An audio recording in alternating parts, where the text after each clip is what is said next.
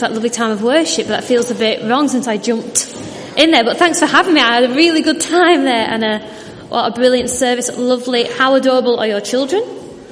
Do you do something to make them that cute? And thank Jesus for Power Rangers. Love it. So my name's Kathy.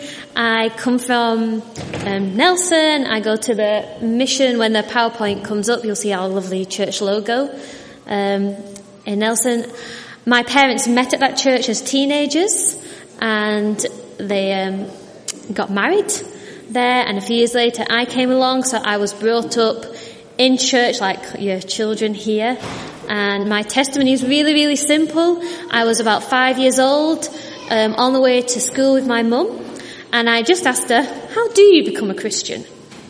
So we pulled up outside my school and we had a little talk, and then I prayed and I said to Jesus, sorry for the wrong things I've done. Please will you come and live in my heart? And simply, he did. And that was it. Some people have really good dramatic testimonies. Mine is just that actually simplicity is enough. I asked God to come into my heart as 5 years old, and he did. And he has been with me ever since, and I've always known that I know that God loves me, that God is with me, and that God's plan for me means that I have to live differently to what other people who don't know Jesus live. And when I was about 11 or 12, one of our Bible studies that we were going to as children's groups was about Revelation and end times, and it was fascinating. I never heard any of it before, and I tell you what, I went home that day furious. And I spoke to my dad and I said, how come, as angry and as indignant as an 11-year-old can be, I was like, how come? I've been in church all my life. I've been to every Sunday morning group. I've done the midweek groups. I have done Jonah 20 times. I've done Daniel and Lion's Den. I didn't even know there was teaching on end times. What have you been holding out on me? I was cross. And I realised that the only way for me to actually know what the grown-ups were not telling me was to read the Bible for myself. So I had Bibles, and I'd always skipped in and out of Bible stories, but I was going to get serious into it, and I was going to start reading it. So I did, and I loved it. I loved it. I started reading about 10 chapters a day. I mean, I like reading anyway. I like words. I love books. So it was an easier journey for me than some people. My poor dad, he also loves the Word of God, but he's dyslexic, so you have to struggle. For me, 11 years old, I just couldn't stop. And not only was it interesting, and not only were I learning stuff that I hadn't learnt in Sunday school yet. By the way, that was so ungrateful of me, because Sunday school taught me so much and gave me a really good foundation. But 11-year-olds, they get indignant sometimes. So for those of you bringing your children here, fantastic. I would not have my faith without my Sunday school groups. But when I started reading for the Bible for myself, it kicked up a gear. And not only did I learn more, I realised that God was speaking to me through the Bible, and stuff I was praying about, I was getting answers for in the words of this book, and it was living. And I know that's no revelation to most of you here, but it's a revelation when you first read it, isn't it? And you realise this is God speaking to me. And since then, I've been in love with the Word of God, and I still get excited. And now, instead of getting cross about what I don't know and getting angry, I now see it as an adventure to have with God. And I hope this morning's message will be like that, a little something that's really easy to skip in God's Word, but is actually really an interesting and exciting talk. And forgive, my notes are really scruffy. I originally wrote this message when I was on maternity leave. I have a little girl, Orla, and I have a husband, Rob. She's 2, and she's fantastic. But when she was about 8 months old and I was trying to start preaching again after a long time off, she would not let me use the laptop. That laptop was just too shiny, too interesting. So all my notes were written down. And so I gave this message at my church when she was about 8 months old. And I knew I wasn't done with it. So I've kept it somewhere I could grab hold of.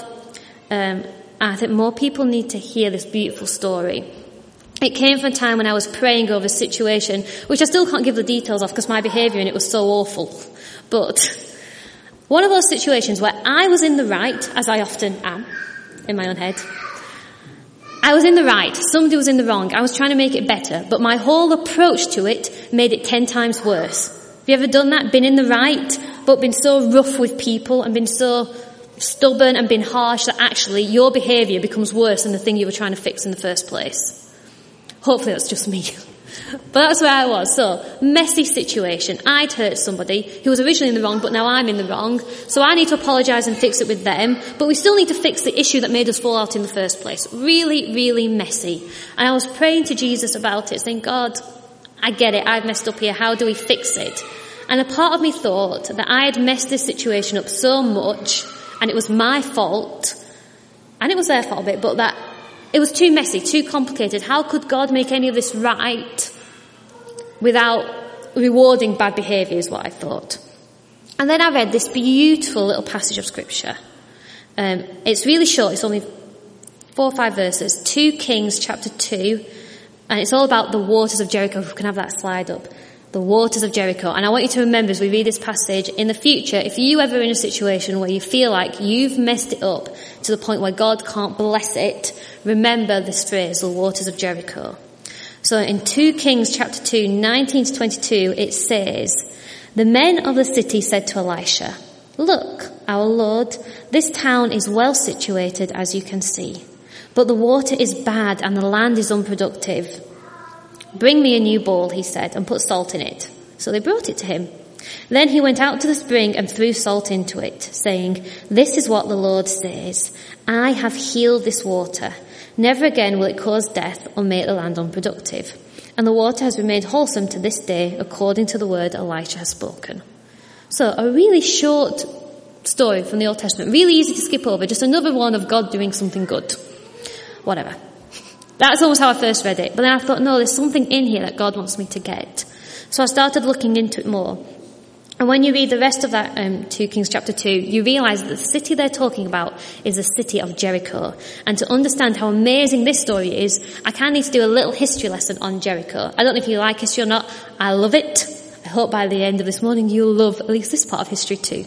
So Jericho was the first city to be conquered when the Israelites came into the promised land. So Moses had freed the Israelites from Egypt. They spent 40 years grumbling, wasting time in the desert, until a new generation rose up, and at long last it was time for them to find a home to live in, the promised land, the land of Canaan, and Joshua was going to lead them. And you had the whole Israelite nation camped opposite the River Jordan, and across the river was a plain, and across the plain was the city of Jericho, the first city, the first obstacle to conquer.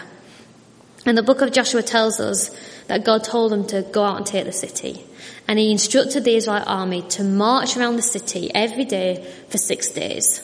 And then on the 7th day, the people gave a huge big shout and they blew trumpets.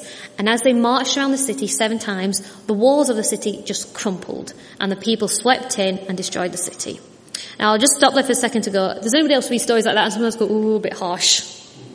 Because I know I do. And it's a whole message into itself why God does that. But just to raise up a couple of thoughts, it's hard for us in this beautiful part of the country, surrounded by lovely, good folk and pleasant faces, Lancashire folk no less.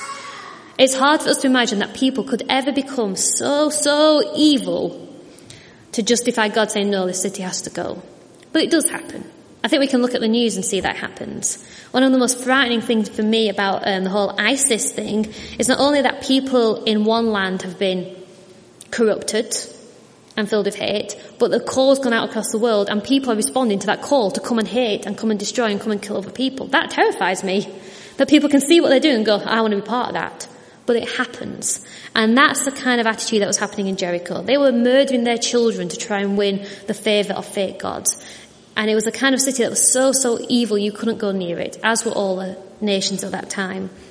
And other parts of the Bible tells us that God says if there were 10 righteous people in a city, God would not destroy it. So God never does these things lightly. Also, this was a nation defending itself. I think we can all realise in our heads, sometimes nations have to defend themselves. Sometimes nations have to fight. Our nations had to fight in wars in the past. I'm sure we all have opinions on which ones they should and which ones they shouldn't have.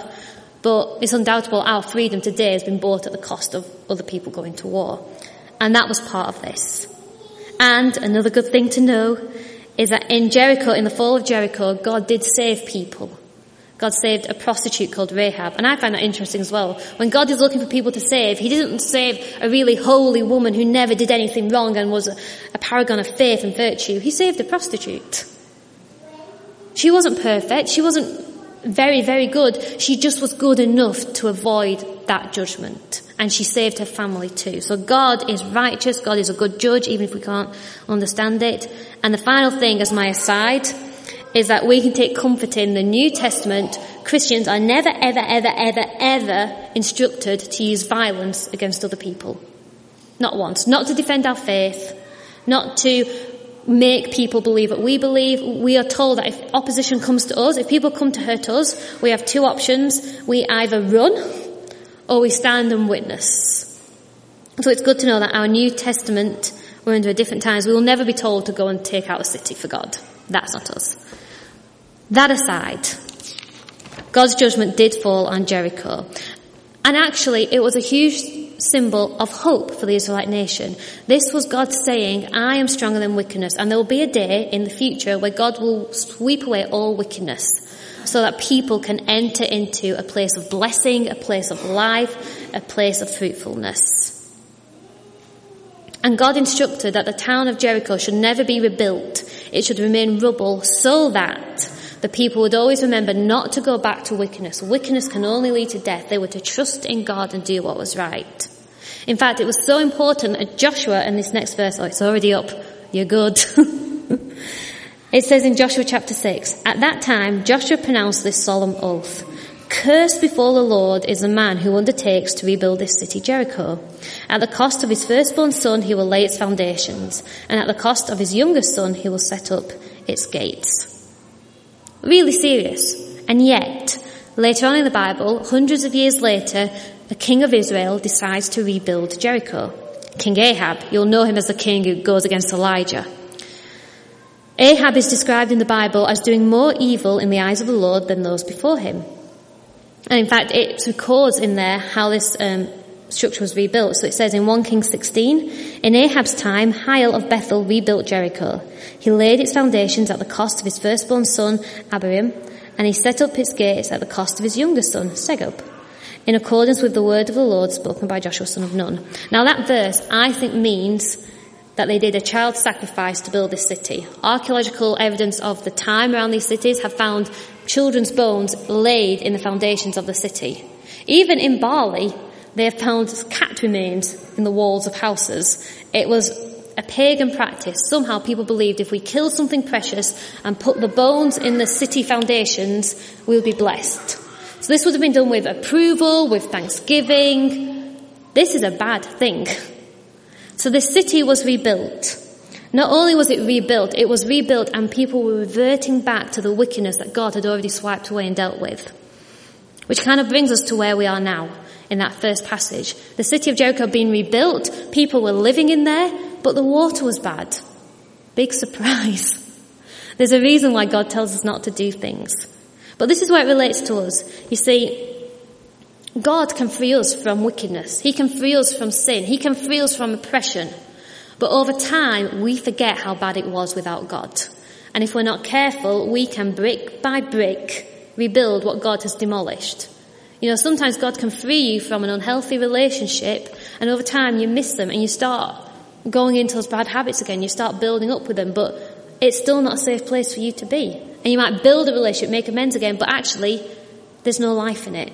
Or you could be freed from an addiction or a bad habit, and over time you just start lapsing back into it. And you think, oh, it's not so bad, it's not so bad, it's not so bad. And then you're in the grip of it, and there's no life in it. It's as deadly as it was before. We're all capable of going back and building up what God has destroyed. But here's the amazing thing. This is the point of this whole message, not to make you feel bad, is look at what God does when we do that. What does God do when we create a situation that is causing us pain and destruction, and it's our own fault and we did it wrong and it's all on us? What does God do? He helps us. All it takes is for us to ask him to help. He brings life into the place we said we never should have been in. And just some of you might just really need to hear this morning. God is more interested in helping you than he is in scoring points against you. If you're in trouble, he wants to help you. If it was your fault, he wants to help you. If it's not the first time it's been your fault, he wants to help you. That's who he is. That's what he is like. And you can live your life feeling like I should never have done this, and if I hadn't done that I wouldn't be here, and I should never be in this place. Well, you are. You're in that place. God's bigger than your should not haves. God's bigger, and God can meet you where you are and help you in that mess. My husband was born because my mother-in-law, as a young woman, early 20s, she went travelling for 2 years, came back alone and pregnant, back to Ireland, back to her Catholic family, on her own and pregnant. Not a good situation. And I'm sure her and other people around her should have thought, man, I should never have been in this. But you know what? My life is blessed because of her. And because of the son she raised, that then became my husband and the father to my daughter. When Rob was about 8, my husband, my mother-in-law met Jesus and started bringing him to church, so he became a Christian as a child. She is a fantastic woman. She is a fantastic mother. God has blessed her life, and God has blessed my life through her parenting, and I have a wonderful husband. So, yeah, should never have. God's bigger. God made a beautiful situation, and I'm so grateful. So how will he help? How does God help us? I like in this verse, I want to unpack a bit of the symbolism that's in here.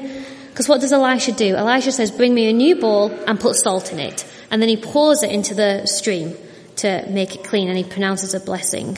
And I think that new bowl and the salt are a symbolic hint of Jesus and what Jesus has to offer us. Jesus in the New Testament talks about new vessels. He says, if we look at the next slide. Yeah, there it is. Jesus says, no one sews a patch of unshrunk cloth on an old garment, for the patch will pull away from the garment, making the tear worse. Neither do men pour new wine into old wineskins. If they do, the skins will burst, the wine will run out, and the wineskins will be ruined. No, they pour new wine into new wineskins, and both are preserved.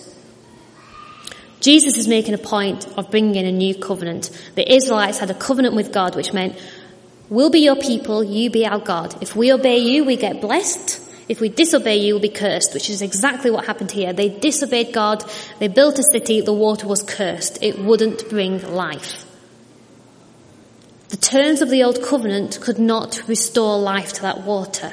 So Elisha says, bring me a new bowl. And I think that was Elisha saying, there's a new way coming. And where the old covenant cannot bring healing after disobedience, this new one will. This new one is saying, you put your faith in Jesus and he can rescue you out of your disobedience and into trust in him and into healing.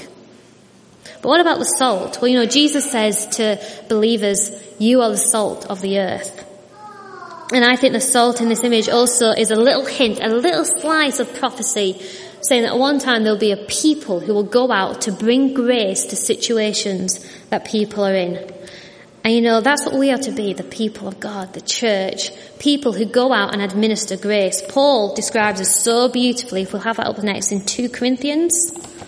He says, therefore, if anyone is in Christ, he is a new creation. The old has gone, the new has come. All this is from God, who has reconciled us to himself through Christ and gave us the ministry of reconciliation. That God was reconciling the world to himself in Christ, not counting men's sins against them. And he has committed to us the message of reconciliation. We are therefore Christ's ambassadors, as though God were making his appeal through us. We implore you on Christ's behalf, be reconciled to God. I really like that verse.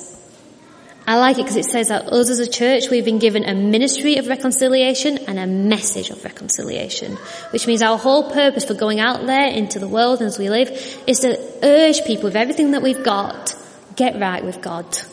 You might be in a mess now, but all it takes is for you to trust that Jesus wants to save you, can save you, will save you. That's all it takes. And we have an obligation to communicate that wherever we can, that trusting in Jesus will help. But we also have a ministry of reconciliation. And I think if you want to go out and do God's work this week, one of the best things you can do is show grace to people who have made a mess. Just as God has shown grace to you. So that could mean staying behind at work and help the person who mismanaged their time and is now on the edge of a nervous breakdown because their time's run out and it's their fault, but now they need help. Help them. That's grace. Grace is looking after somebody who is absolutely shattered because they've taken on too much, and you knew they were taking on too much, but they've done it and now they need help. Sometimes it's lending a £5. Sometimes it's offering to babysit. Sometimes it's praying for healing over somebody who's wrecked their own body through their own choices. That's what grace is. It's helping people even when it's their fault. Now there's dangers with that. Dangers that could take up a whole other message. Because what if you show grace to somebody and they never learn? What if they don't care? What if they just do it again? I mean, reality, there's a balance to this. We show grace, but, sometimes if you're always lending money to somebody and they keep coming back for more, they're not learning. You might be appropriate to say, actually, I'm going to stop lending you money because you are capable of supporting yourself. That's okay. I don't want to give you an unbalanced message. But let's just acknowledge for a second, God has that very problem on a wide scale. How much longer does God have to show grace to us? How much longer did God have to show grace to Jericho? God himself has to decide how long he'll keep on offering the grace of Jesus to a people who are determined to rebuild Jericho at the cost of other people. And there will be a time when God says, you know what, the time is up, and that's Judgment Day. That's a bit scary, isn't it? I have to say it for balance. There will be a time when God says the time of grace is finished. I offered it again and again and again and again. Now it's time to take an account. So accept grace whilst it's on offer. Luckily for us, we as Christians, we never have to decide when the time of judgment is or where people fall in it. That's God's doing. Our job and our ministry and our mission is to go in grace and to offer grace as long as it's today. And you know what? Some people may abuse your grace and some people may ignore it. But for some precious people who are so worth everyone who ignores it, for some people it'll be their turning point. For some people, you helping them will be the point they realise how God loves them. It might be the point they realise that somebody cares for them. It might be the point they realise that they have a hope for a future. It might be the point that some experience the healing power of Jesus. That Jesus will bring life into the very situation they know they should never have been in. And that he will turn it to good. And that's who our God is, isn't it? He's a God of grace. And that is the whole message of this morning. Just that God is a God who will heal the waters of Jericho. And this morning, if that's okay, I would just like to do 2 short prayers to close with. We'd like to just pray for those who are in need of grace. Maybe some of you here are in a situation where you've caused the mess or you've played a big part in it, and now you think it's unsalvageable. I want to pray that grace meets you in that situation. And for the rest of us, we need to be people who go out in grace and to take opportunities to be gracious and to take opportunities to help in the power of Jesus. So if that's okay, I'm going to ask us to just close our eyes and let's just pray. Lord God, I just thank you that you are not counting my sins against me. And instead, you just want to help me trust in you and not be ensnared by sin anymore, but to live righteously before you. And Lord, I pray for anyone here who in their hearts, maybe secretly, have really seriously messed up and are burdened by shame and despair over how this will ever get better. Lord, Holy Spirit, will you just come to them right now and affirm that you can make this better? And I pray that these people will see real breakthrough this week. That relationships will be mended. That battles will be won. And Lord, that freedom will break forth. And Lord, I just pray you remove shame and just replace it with your love and thanksgiving for what you have done for us. And Lord, I also just pray for this fellowship, this lovely, warm, welcoming fellowship who are so keen to love you and worship you. Lord, I pray you will give them the power to be gracious this week. And I pray that you will lead them to people in this world who need grace, who need to be shown that even though they've caused problems, that you still love them and you still want to help them, and that this is what you are like. You are the God who wants to help us out of our mess and into your righteousness. Lord, I pray that this church will have wonderful opportunities this week and that people will start coming through the doors as they receive grace from this fellowship. In your name, Jesus. Amen.